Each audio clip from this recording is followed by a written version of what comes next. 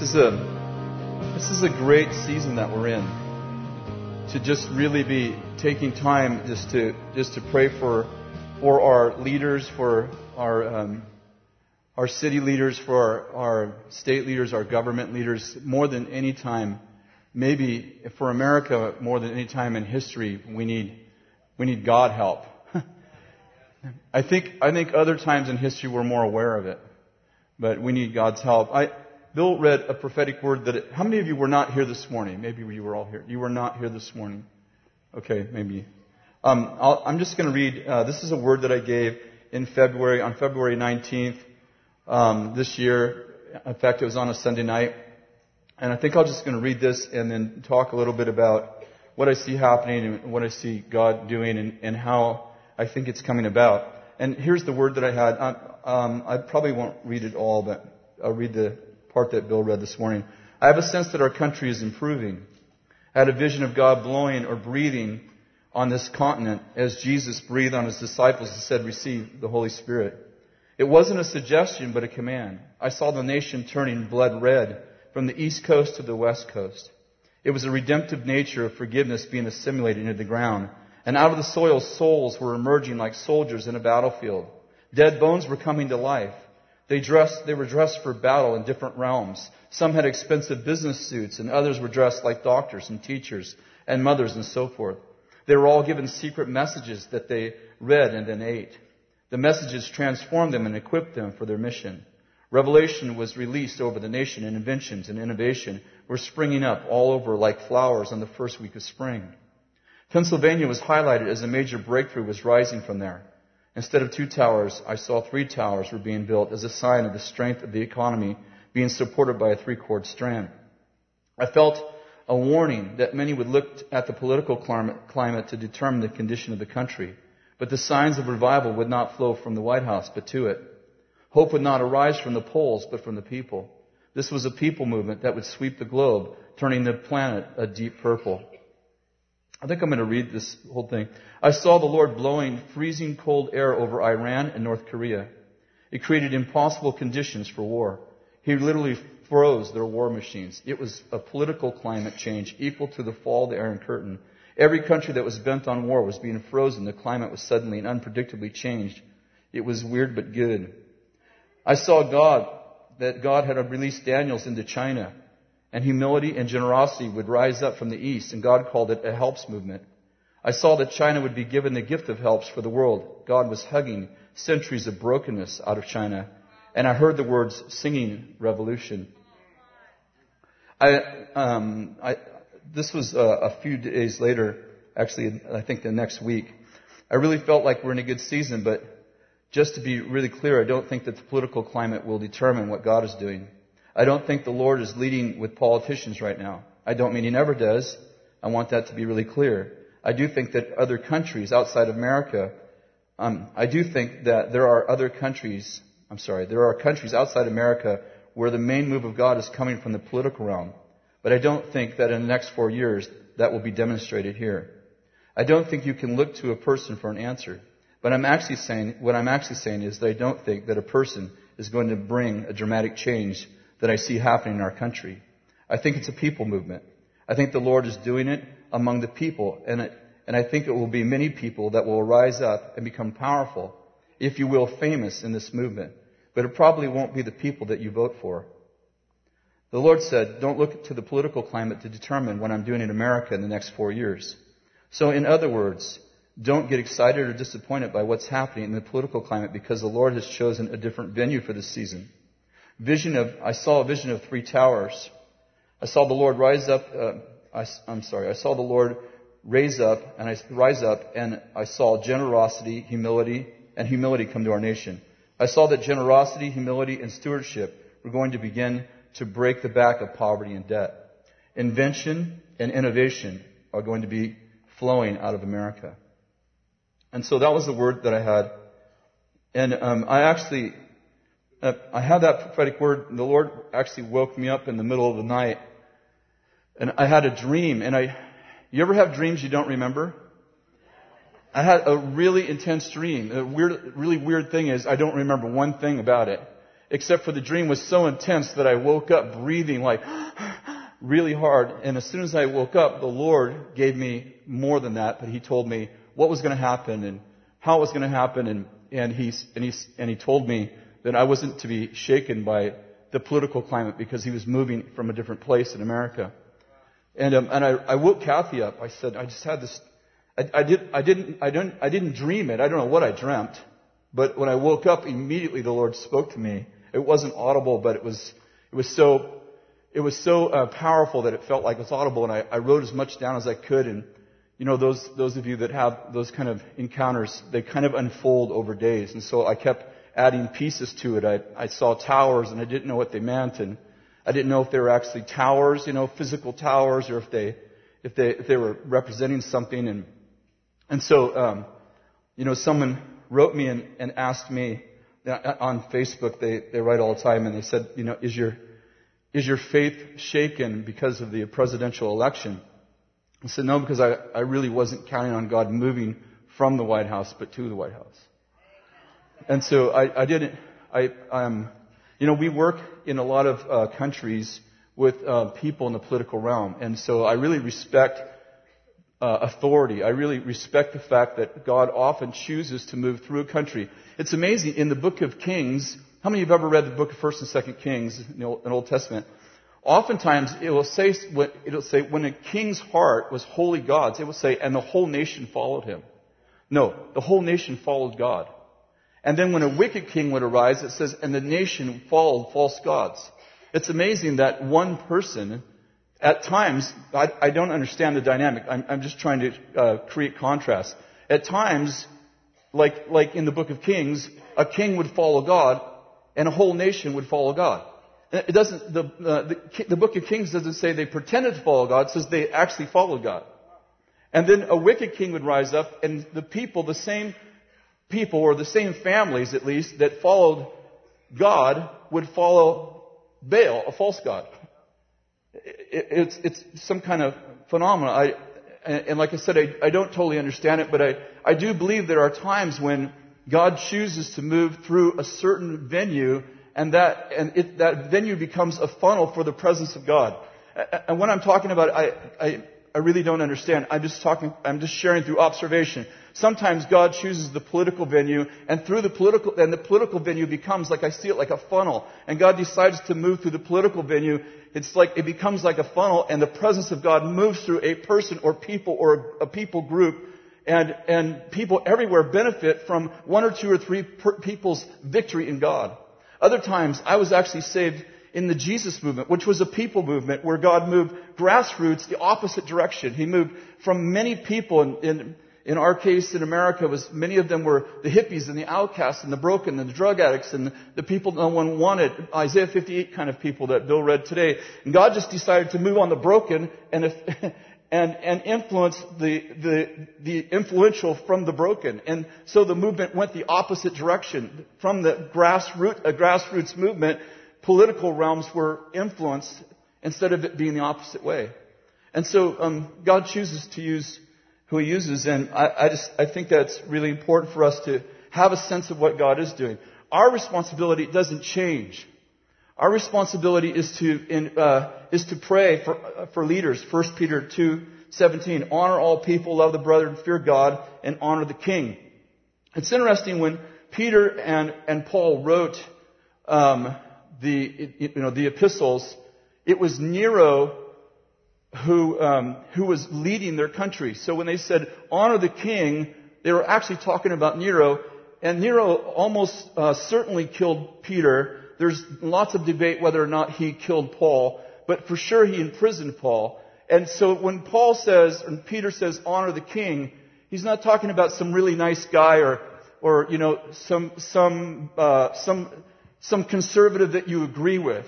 He's talking about somebody that had totally different culture, totally different, if you will, an anti-God kind of person. And he's saying, honor the king. And so in 1 Timothy 2:1, Bill shared this, I think just a few weeks ago. 1 Timothy 2, verse 1. First of all, then, I urge you that entreaties and prayers and petitions and thanksgivings be made on the behalf of all men, for kings and for all who are in authority, so that we may live a tranquil and quiet life in all godliness and dignity. This is good and acceptable in the sight of the Lord God our Savior, who desires all men to be saved and come to the knowledge of the truth. This is interesting because he says, I want you to pray for everybody. I especially want you to pray for kings and people in authority so that you'll live a quiet life. And then the next verse says, because God wants all people to be saved. It's amazing. We oftentimes think that crisis causes people to come to the Lord. We oftentimes think that if somebody has a problem in their life, or they have something unsolvable, or something terrible happens, or an earthquake happens, or, in our case, our country was attacked, when the Twin Towers fell and all of that. We think that disaster oftentimes equals revival. And when we believe that, we actually, instead of protecting our lives, our neighbors, our families, our countries from disaster, we actually open the door and welcome it because the deceiver teaches us or trains us or deceives us into believing that kill, steal, and destroy equals revival. And I'd like to propose to you that for every person who comes to Christ because they had a crisis in their life, their child died, their father died early, they got in an accident, something terrible happened, there are 10 people walking around angry with a God who took their child prematurely or their husband prematurely, or they had cancer or some disease. And for every person who turned to God, there's 10 people that are bitter because of their circumstances. And all I'm getting at is that disaster does not equal revival. And I'm not saying that for some people that the circumstances don't lead them to God. I'm just saying as soon as you say disaster equals revival, you start praying for disasters. Because you actually think you actually think that's leading people to Christ, that more people are going to find Christ in a revival. In the book of Revelation, it talks about the last day, the day of judgment. And it says that this angel pours out bowls and people are under, pain and they're weeping, they're gnashing their teeth. And it says they did not repent, but blaspheme the God of heaven. When Moses and Aaron were standing before Korah and his rebellious family, and God said to Moses, stand back. And Moses stands back and the earth opens up. Do you remember this? And Korah's family falls in the earthquake. There's a little earthquake because of sin. What everybody thinks is supposed to be happening. And, the earth opens up and it swallows just the right people. And closes back up. I know, there's a whole, I better stay on subject. It swallows just the right people. Closes up. The next morning, the Israelites are angry with Moses and did not repent, but became more rebellious. I'm only saying this to say that when you think that disaster equals revival, then you partner with the spirit of terrorism and the spirit that wants to steal, kill, and destroy. And I'd like to propose to you that it's the kindness of God that actually leads to revival and I think it's a tranquil, quiet life that allows people to actually see the goodness of God. That's what I got to say. Okay, I'm done saying what I'm going to say. Now I'm just going to say it again in a different way.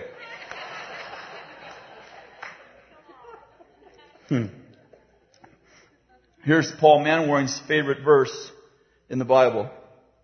I don't even know if he knows another verse, actually. Isaiah 9:6, for a child will be born to us, a son will be given to us, and the government will rest on his shoulders, and his name will be called Wonderful Counselor, Mighty God, Eternal Father, Prince of what?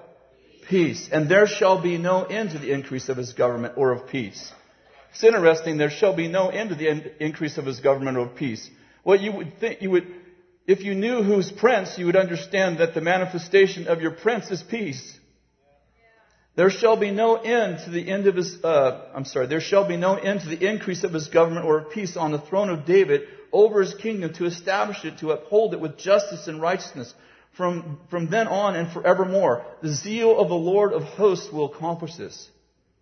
How many know that the manifestation, I believe that religion starts wars, but I believe the kingdom stops them. I believe that wherever the kingdom is present, there is peace. Because the leader of the kingdom is the Prince of Peace.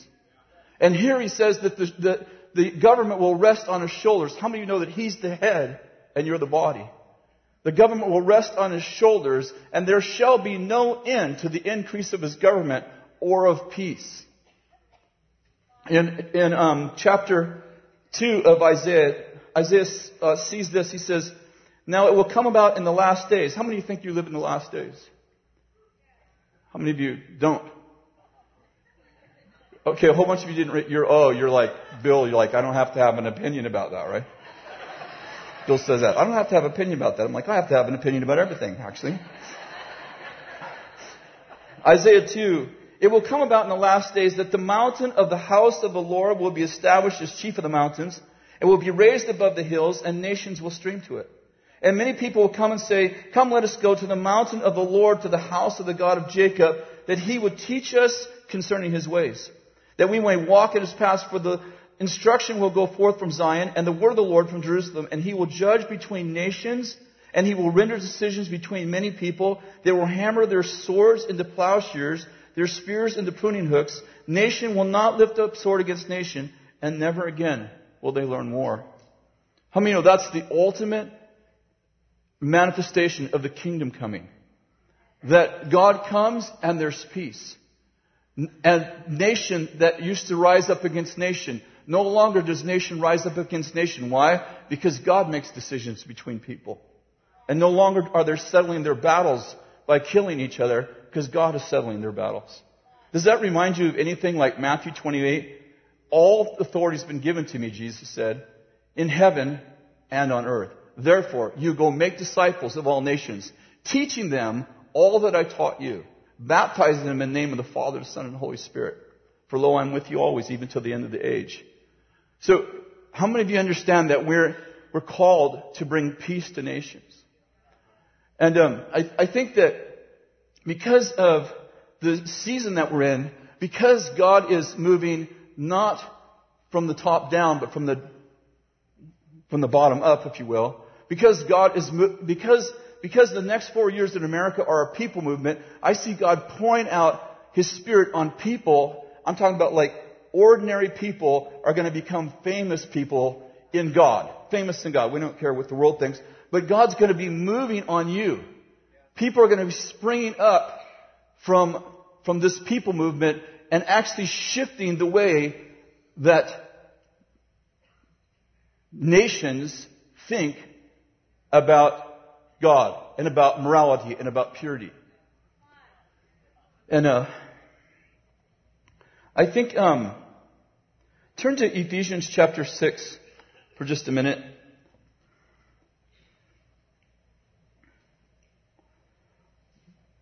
Ephesians chapter 6, verse 10. Finally, brother, be strong in the Lord and the strength of His might. Put on the full armor of God so that you may be able to stand firm against the schemes of the devil. For our struggle is not, everybody say not, against flesh and blood. Everybody say flesh and blood.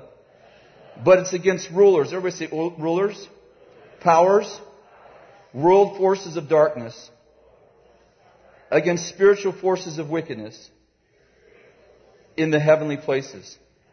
Therefore, take up the full armor of God so that you may be able to resist in the evil day, having done everything to stand firm. Stand firm. Now, the word ruler here, do you notice? Go down to verse 12. For our struggle is not against flesh and blood, but against rulers. Do you see the word ruler? It's the Greek word that means origin or beginning. And what's really interesting is in Philippians chapter 4, verse 15. Listen to this. It says, you yourselves know, Philippians, Paul writes this, you yourself also know, Philippians, that at my first preaching, everybody say first preaching, at the first preaching of the gospel, after I left Macedonia, no church shared with me in the matter of giving and receiving, but you alone. Let me read it one more time. But you yourself also know, Philippians, that at my first preaching of the gospel, that after I left Macedonia, no other church supported me. The word first preaching, at my first preaching, when I came, and at my first preaching, when I first preached to you, the word first preaching is the exact same Greek word, principality. It's the word ruler, which is translated principality everywhere else, or preaching. In other words, an evil spirit that controls world mindsets, country mindsets, creates origins of thinking that turns into teaching. What I'm getting at is this. In chapter 2 of Ephesians, it says something awesome. I can't even remember what it is now. I hate that. Can't even think of the first word. I'll find it.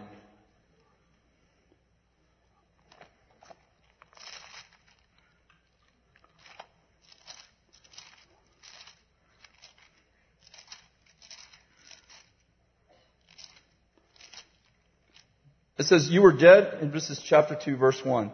You were dead in your trespasses and sin, in which you formerly walked according to the course of this world, according to the prince of the power of the air, of the spirit that is now working in the sons of disobedience. Let me just read you this one part.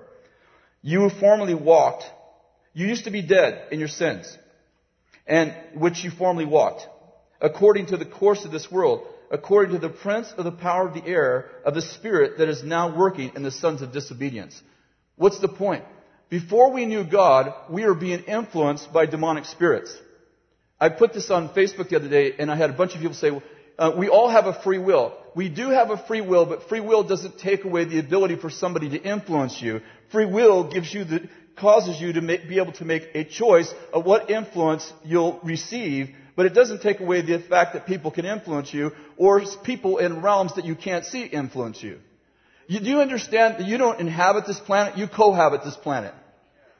And there's some of the folks that are on this planet that live in the invisible realm that don't like you. And if you don't understand the spirit realm, you can become a victim of the invisible man.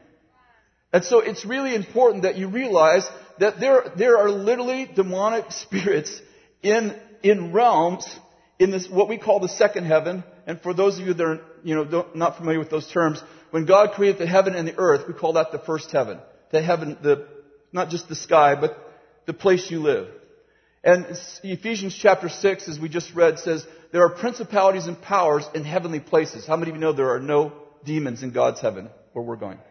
And Paul said, I went to the third heaven. Actually, he said, man, I know, but he's talking about himself. He said, I went to the third heaven and I saw things that are inexpressible. That's God's heaven. You are seated in which heaven? And you're seated in two heavens. You're seated in this heaven, first heaven. You're right here in Redding, California. And you're seated in heavenly places. Are you with me? What is seated in the second heaven? The demonic realm. As long as if we don't take our rightful place in the third heaven, guess what rules the first heaven? The second heaven. But if we take our rightful place in the third heaven, guess who rules the world? The struggle is that sometimes we live from earth to heaven instead of from heaven towards earth. When we live from earth to heaven, the second heaven is constantly influencing us and having influence over. When I say us, I'm not just talking about you and me. I'm talking about the world. But when we take our rightful place in the third heaven, when we take our seat in heavenly places with Christ, how many of you know that we're not just seated in heavenly places, we're seated in heavenly places with Christ? Far above all principalities and powers and every name that's ever been named, both in this age and the one to come. That's where we're seated right now. You're simultaneously seated in two places. You have dual citizenship. And I would say you actually have a green card to work here because your citizenship is actually in heaven.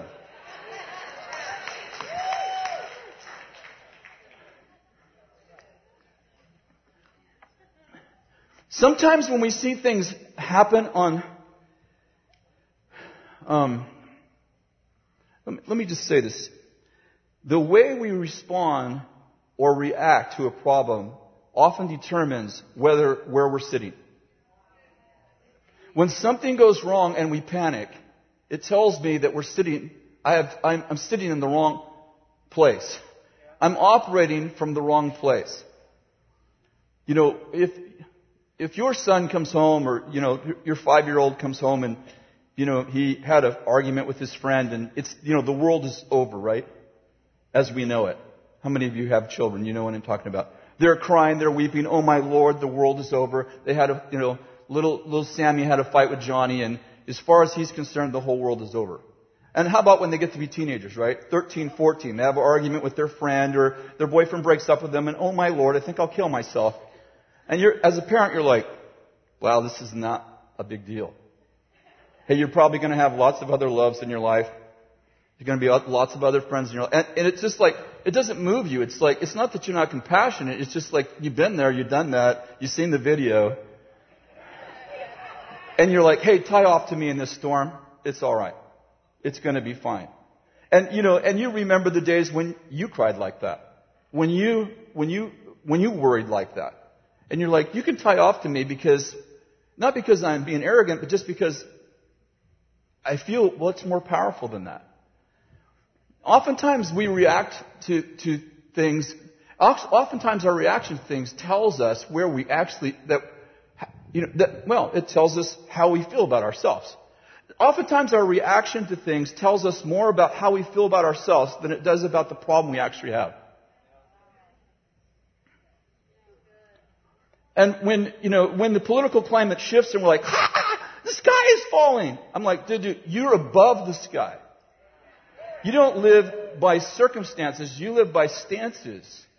You don't understand. Your God is still in charge.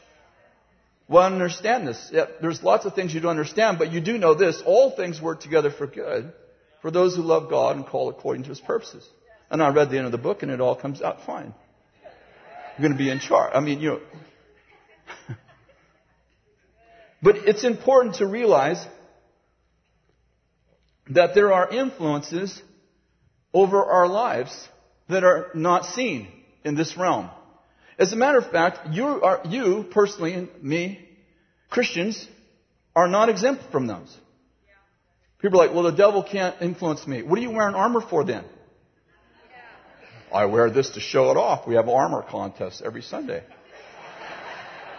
No, you wear armor because you have an enemy. I don't want to make a big devil out of him, but to make no devil out of him is to be deceived. I don't know if you got what I just said. We believe in a big God and a little devil. We believe it because that's what the Bible says. But we don't believe in a big God and no devil. We believe we're supposed to destroy the works of the devil because there is one. And he's not a little guy that runs around with horns. He's actually very brilliant. The word scheme in Ephesians chapter 6 means that he stalks you. He watches to see where your weaknesses are. He waits for an opportune time in the midst of your weakness. And then he attacks you. When did Jesus was in the wilderness for 40 days. What day did the devil come to him? Day 1? Day 2? 3? How about day 39? No. You know why he came to him on day 40? Because it says, and Jesus became hungry.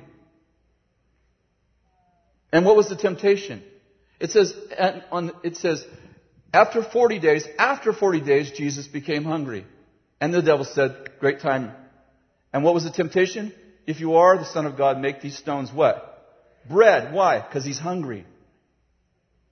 He comes at an opportune time. He waits 28 days, 29, 30. He's not hungry yet. And I'm not trying to make you like devil conscious in the sense like, oh, freak out. I'm trying to make you realize that sometimes not all your thoughts are your own. And 1 John 4 says about you, beloved, don't believe every spirit. Beloved, that's you. So that's not written to the Democrats or the Republicans or the liberals or the conservatives or whoever you have in your country that you're against. It's written to the church. It says, beloved, don't believe every spirit, but test the spirits to see if they're from God. For many false prophets have went out into the world. What's he saying? He's writing to the church and he's saying, beloved, don't become a false prophet. You don't become a false prophet by believing the wrong spirit. That means you can. That means you can't. Listen, if you can, and you have armor, and you have the Spirit of truth, and you're born again, and you're a new creation, and you have the mind of Christ, and you have a new heart. You want me to go on?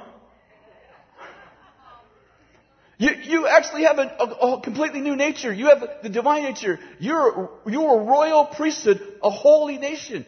And the list goes on and on. If you can be deceived, how about those guys who don't have any armor? And what I'm getting at is when you get mad at them, you need to remember where you came from. And people are like, well, you think that, people are believing, demons are influencing the world. I actually do. I think the Africans are more intelligent than us in some of these areas. They actually understand what lots of Americans and first world country people don't understand. And I don't think there are less demons in America than there are in Africa. I just think they're different. They're intellectual demons. Let me... let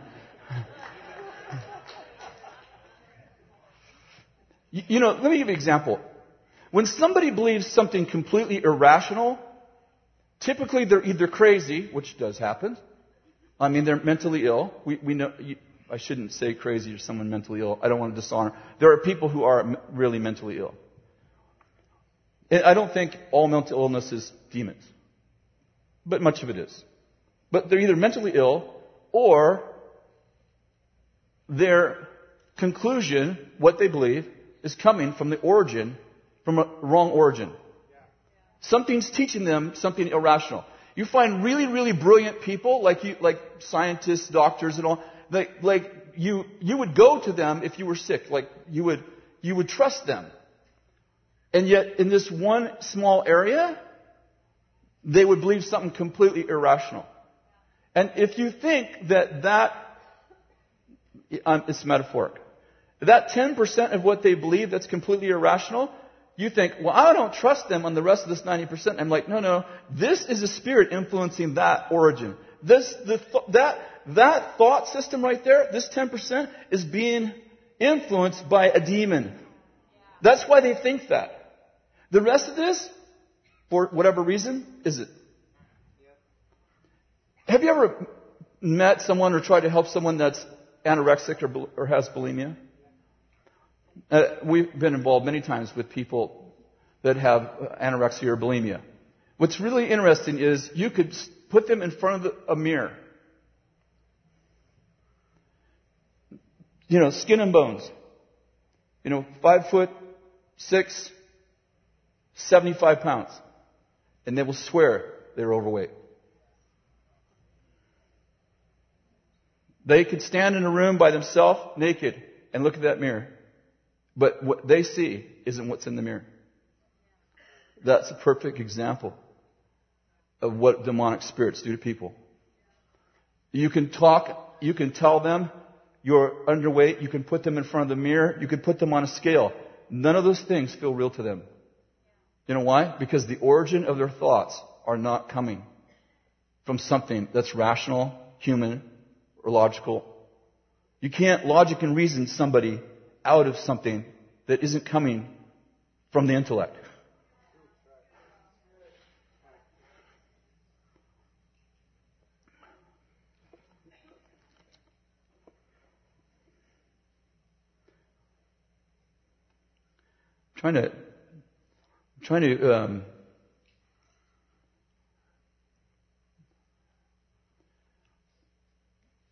I wish I could take you all back to an experience I had for just about 5 minutes and then take you out of it. Years and years ago, when I was a young man, I had what I term a nervous breakdown. And what it did is it started out as an emotional, physical thing, but it opened me up to the demonic realm. Now, I had been a Christian. I got saved when I was 18. This happened when I was 22, and it lasted 3.5 years. And for probably 2.5 of those years, I saw into the spirit realm. I mean, with my eyes. And some of you are like, I want to see in the spirit realm.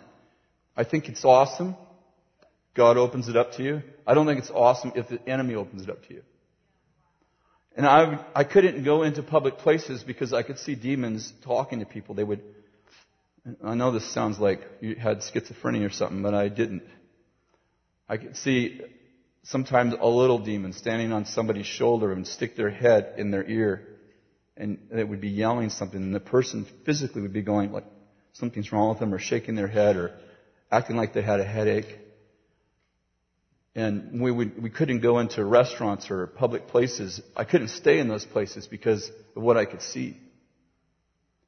And of course, when I got delivered myself, and that world slowly closed for me over a period of probably 3 years, I had that going on for about 2.5 years, and then the Lord delivered me personally. And I could still see into that realm for really clearly, I'm talking about with my physical eyes. I could still see in that realm for another probably 2 or 3 years, and I couldn't turn it off. So it was still very disturbing. I think if God would open your eyes for a couple of minutes, it would open your understanding to a whole bunch of stuff that I see people reacting to, and I'm like, you have no idea what's really happening here. And you have no idea that what you're doing is actually perpetuating the problem, and it's not helping the person at all. As a matter of fact, the devil loves for you to be angry with people because he hates humanity. He doesn't just hate you, he hates humans. You know why? Because they were made in God's image, and that's what he wanted to be. He said, I will be like God. I will rise up in the assemblies of God. And God said, no, you won't be like me. And he thrust him down to earth. And then what did he do? Part of the enemy's punishment. He thrust him down to this rock, and then God said, he created, and then God begins to create. And on the 6th day, God said something that terrified the devil. He said, let us make man in our image and in our likeness. What did the devil want to be? He wanted to be like God. What did God say? Before I throw you in the lake of fire, I'm going to make billions of people who have what you wanted.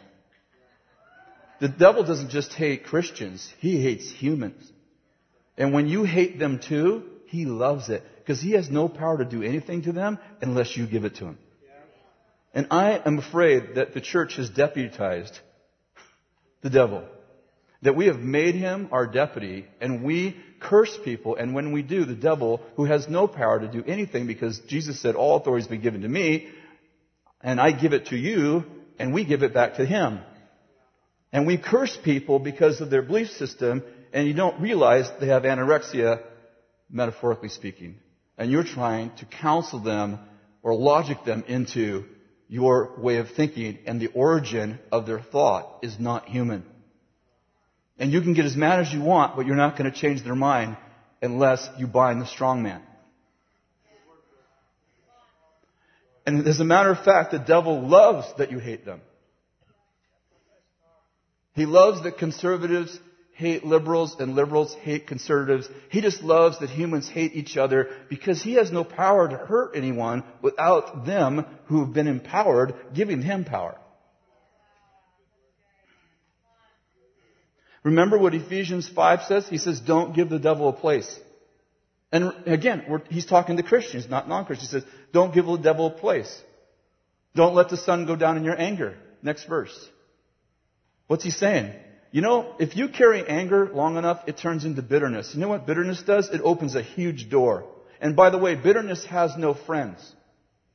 You know, bitterness may have a political party for a while, but you let that in your life long enough, and pretty soon you don't like any party. And pretty soon no party likes you. And pretty soon they don't invite you to the party. Pretty soon you're lonely. That was pretty good, actually. I thought that was much funnier than...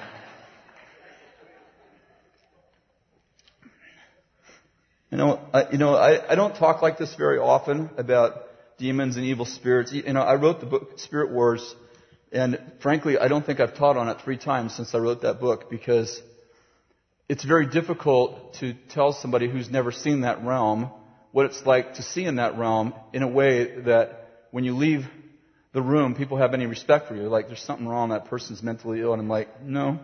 A lot of mentally ill people have that world open to them, and it doesn't close, and it'll make you crazy. I had this is being webcasted, this stuff's real is the problem. This stuff is real. And it's all through the Bible. So I hesitate because it creates like you guys are like you guys, don't believe in intellect, or you think everything's demons or spirits. I don't think everything's demons or spirits. I'll tell you that for the 3 years after I got delivered, after 3.5 years of being tormented, and I got delivered, I actually did think the answer to everything is demons. No, the answer to everything is getting rid of the demons. All problems are caused by demons. How many of you have ever had an experience and you think when somebody else has that same experience, you're like, I know what to do? Like doctors hate it. You go, I have a pain right here. And you go, when I had that pain. And you go to the doctor and go, my neighbor had that pain and they said, the doctor's like, okay, we're going to run some tests. And so, when I came out of that experience, when I came out of being demonized, and I finally found peace, I thought, anybody who doesn't have peace, they have demons. And so we were casting demons out of perfectly normal people. I better not go there. But anyway, well, they were normal when we started. I don't know how normal they were when we got done with them, but they were normal when we started.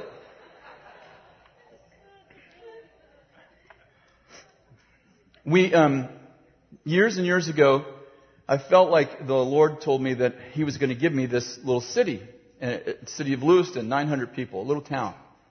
And actually, when I had a nervous breakdown, we actually moved to this little town called Lewiston. It's about maybe 12 or 15 miles from Weaverville, where we ultimately, ended up living and met Bill and Benny.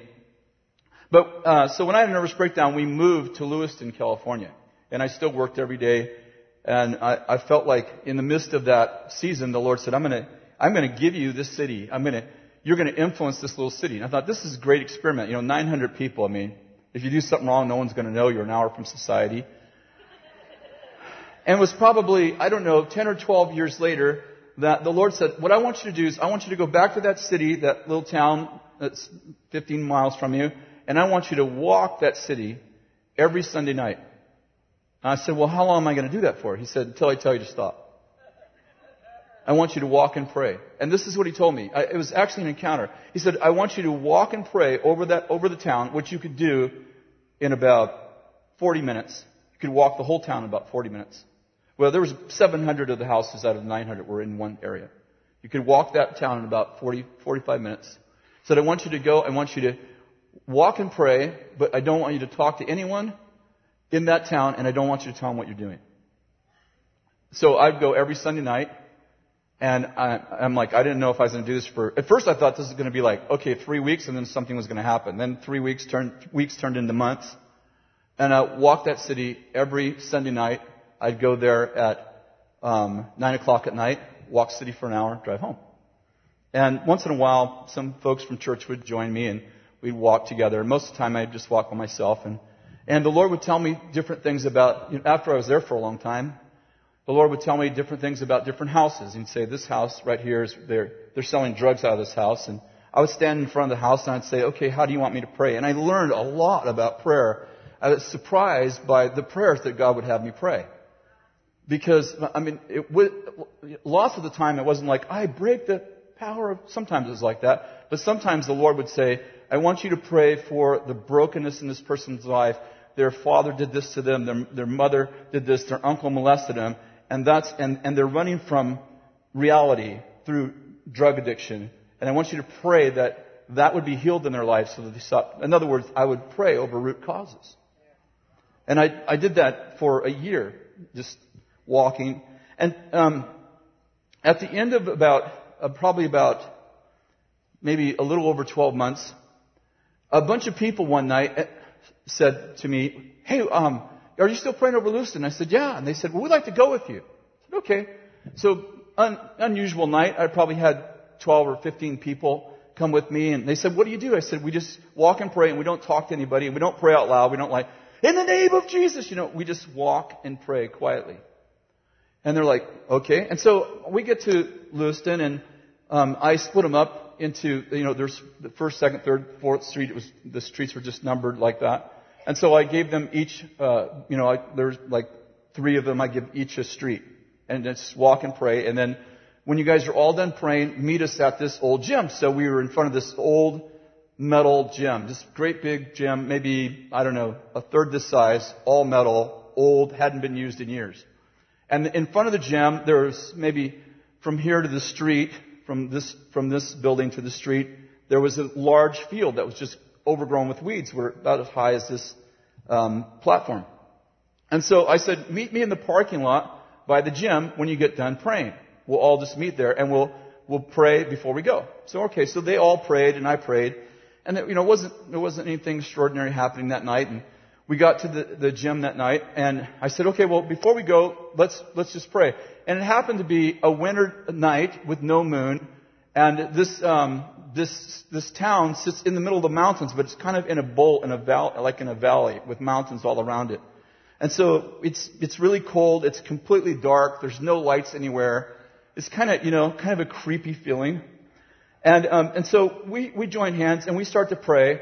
And the moment we start to pray, out of the field, that's this tall grass right in front of us, this voice goes, "Ah!" Make your hair stand up and your skin crawl. And so we stopped. And we're all looking at each other like, well, what was that? Did you hear that? And everybody's like, yeah, that's really weird. And it wasn't just a noise. It was like, it's hard to explain. But you know what? Woo! And so I'm trying to act like things are cool. Like I've been doing this for a year. It's like I got experience. So we're kind of like, it only lasted like about 20 seconds because as soon as we stopped praying, it stopped. So I'm like, it wasn't like you couldn't really locate it. You could tell it was right there, but where, And so, and at first we're like, well, somebody, making fun of us or something, So I said, well, let's just keep praying. So we started praying, and the second we started praying, it went, and it echoed through the valley. 10 times louder than that. It sounded like somebody was being murdered in the field. And so we stopped again, and it went, whoa! So we started, and it did it again. And then everybody was like, well, everybody wanted to get in a car and drive off. I did too, but I didn't want to act like I did. So I'm like, let's get out of here till the demon leaves. And so I said, let's just keep praying till it quits. Which, you don't know if that's going to be like, is that going to be like a minute? Or is that going to be like, can we be here till morning? Like this place feels haunted. So I said, let's just pray till it quits. And they're like, everyone was, they're like, oh, they're looking at, I don't know if I have that much time, And so we grabbed hands and we started praying again, and it went, what? And it got louder. And so I said, don't stop. Let's pray. Let's pray harder. Instead of stopping, let's pray harder. So we're, in the name of Jesus, we just plead the blood of Jesus over this place. Everything we can think of. Then we just repeated it again. And then we just prayed in tongues, and it went on for probably, I don't know, it always feels longer when you're there. It was probably 5 or 7, 10 minutes. And the thing was screaming and screaming, and as we would get more intense, it would get louder. And as we kept praying, longer than a few seconds, you could tell it wasn't human. Like it didn't even sound human once we kept praying. Like once it lasted longer, we're like, oh, that thing ain't human. So then we got, whoa, okay, what should we do? So we kept praying and praying and praying, and everyone's getting into it, and then all of a sudden you could feel the Holy Spirit on it, like the fear left, and we started to have, I don't know how to explain, boldness and courage came over everybody. So it was like no longer were we afraid. We're like, oh, this is kind of cool. And so we're praying, and again, like this whole thing probably only took 15 minutes. But we're praying and praying, and it's getting louder. And we're like, in Jesus' name, we plead the blood over the city. It's crazy. So we're just getting louder and louder. And all of a sudden, like after however long it was, it goes,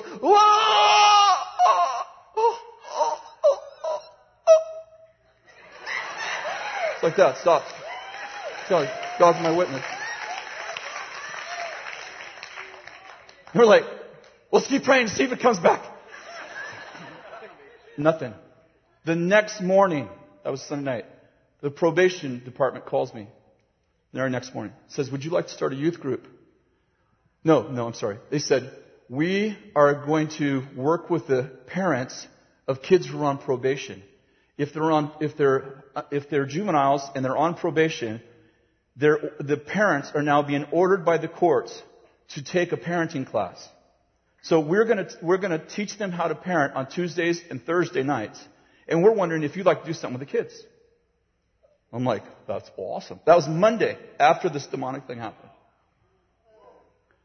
First night we had, 35, 40 kids came. They were ordered. Like, if they left, they got arrested. Dude, this is a good youth group. I'm serious. It's a good youth. This is my kind of youth group. And so they were doing this class for 6 weeks. I ended up there for 5 years. 2 days a week for 5 years. Our oldest son, his name's Gene now. His name was Eddie. We adopted him out of there. We saw kids get saved. We saw God come. First night, 5 fights broke out. 5 fist fights. Guys with knives. I'm like, aha. And I don't even want to tell you what it was like to be there. Now, I got to tell you just one story about this. I'll probably have 50 funny stories about this. But so first night I have 5 fist fights. I mean, I am breaking up fist fights. These are teenagers who are like they're lightweight gangs compared to LA, but I mean they can't afford guns or bullets. But they're using knives. But after about a year, I mean, these kids became my kids, and I loved on them, and I taught them. If you've read the Moral Revolution book, that story in the book about the ring, I don't want to give it away, but I got that story on the way to the gym the very first night, and I taught them about sexuality the first night, and I had 37 kids bawling their eyes out, all 37 kids. The toughest kid in that gym. When I taught them that their virginity was valuable through this story, he said, "No one effing told me this." He's bawling. "No one effing told me this." That was night 1.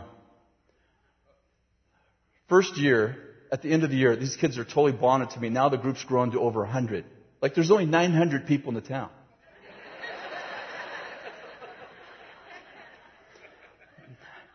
And I won't name the group because it's being podcasted, but a particular cult group came in, all dressed up with suits, ride their bicycles.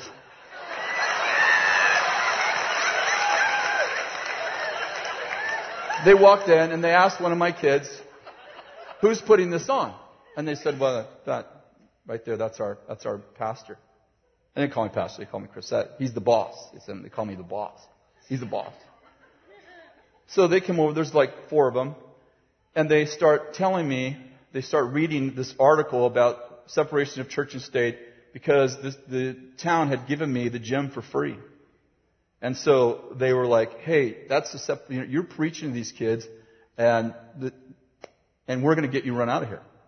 So they're reading this thing to me, this little piece of the law, and they're like, "And we are getting you kicked out of here." But what they didn't realize, the kids didn't like that very well, and they surrounded him.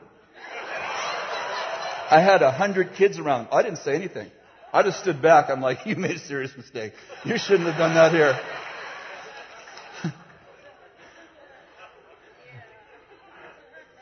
Let's put it this way. They didn't come back. My kids weren't totally reformed. Never had a problem like that again.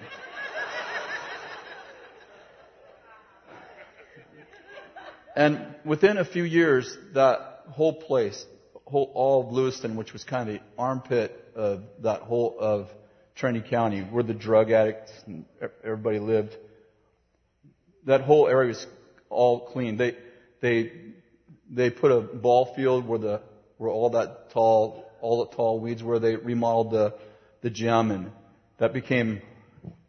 I preached for an hour. And that became just an amazing place. And what it taught me is it's only 900 people, but it taught me what happens when you deal with a strong man. And you can go in and take all of his stuff.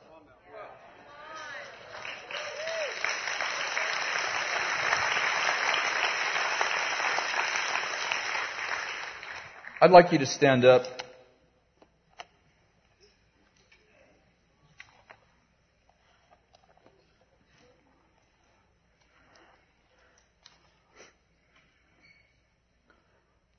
You know, there has been some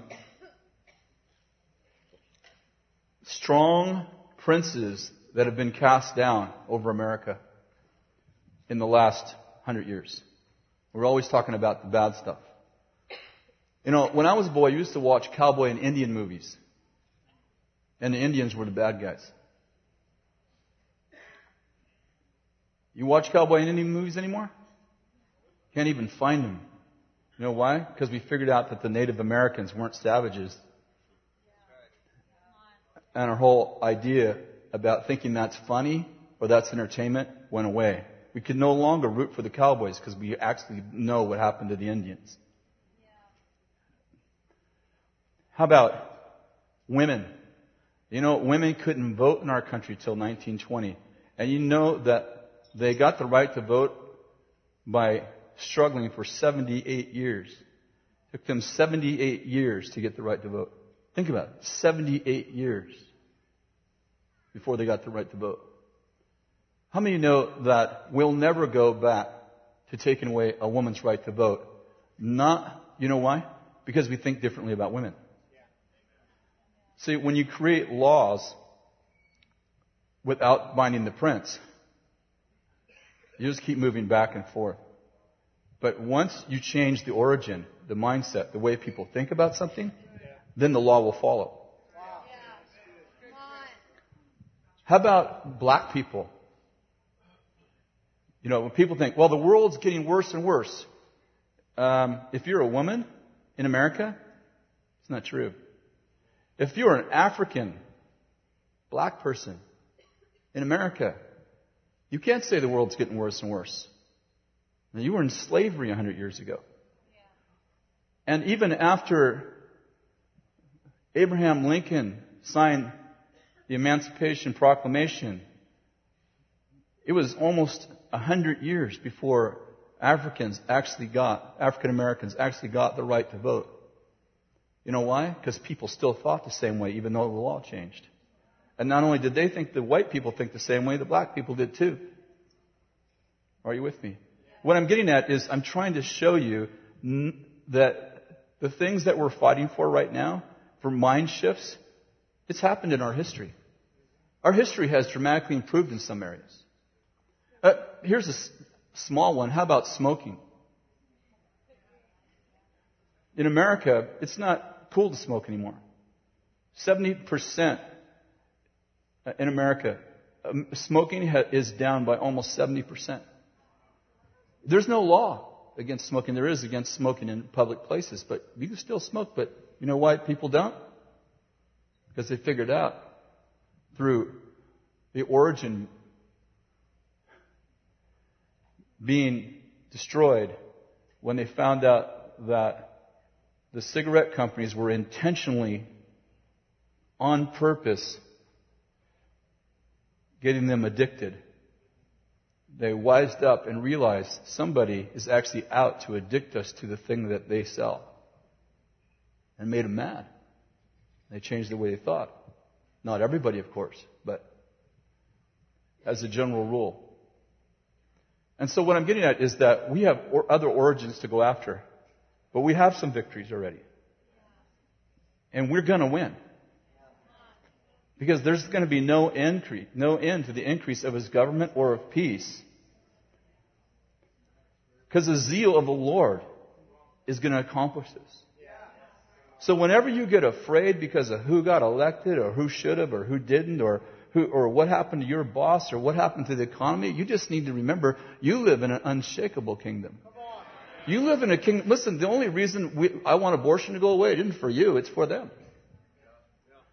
You don't need a law to keep you from doing that. They do.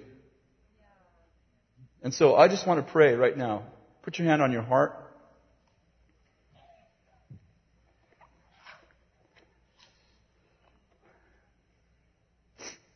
In the vision I saw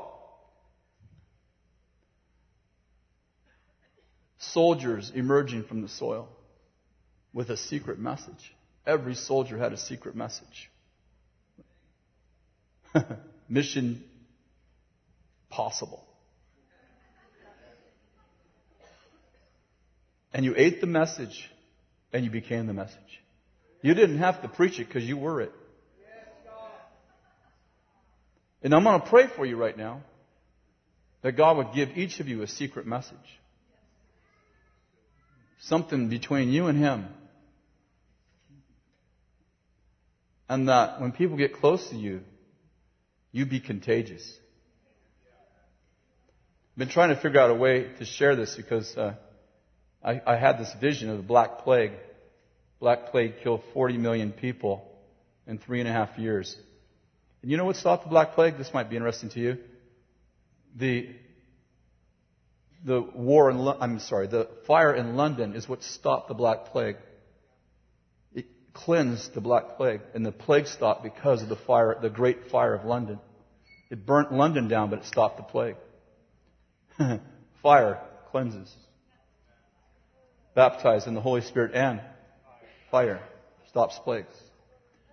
But I believe there's a plague of purity coming. That's like a virus. And I think that you're carrying it. It's part of your message. Part of who you are. So Lord, I just release that right now over every single soldier in the sound of my voice. Those listening by iBethel TV, those in the overflow rooms. Lord, that we would be contagious. We would have this Holy Spirit virus. People would catch it. It would be in the air. And I pray that the prince of the power of the air would be the Prince of Peace. How many know that it isn't necessarily demons over cities? When Daniel prayed, Michael the archangel became the prince of the power of the air, and he fought with the prince of Persia. And Lord, we pray that you would release the archangels, the angels that you assigned to be over cities, as you did in the book of Revelation when you wrote to angels over cities, to the angel of the church of Ephesus, to the angel of the church of Philadelphia. Lord, we pray for there be an angel over the city of Reading, an angel over the city of San Francisco, an angel over the city of Hollywood. And we release those angels right now. We release those archangels, those angels that carry the apostolic mission. Lord, we release them right now. Angels that are unemployed. Yeah. Yeah. Peter said that we are to employ the gifts of God. So a lot of angels unemployed, sitting on the sidelines waiting for people to stop complaining and start praying so they can move.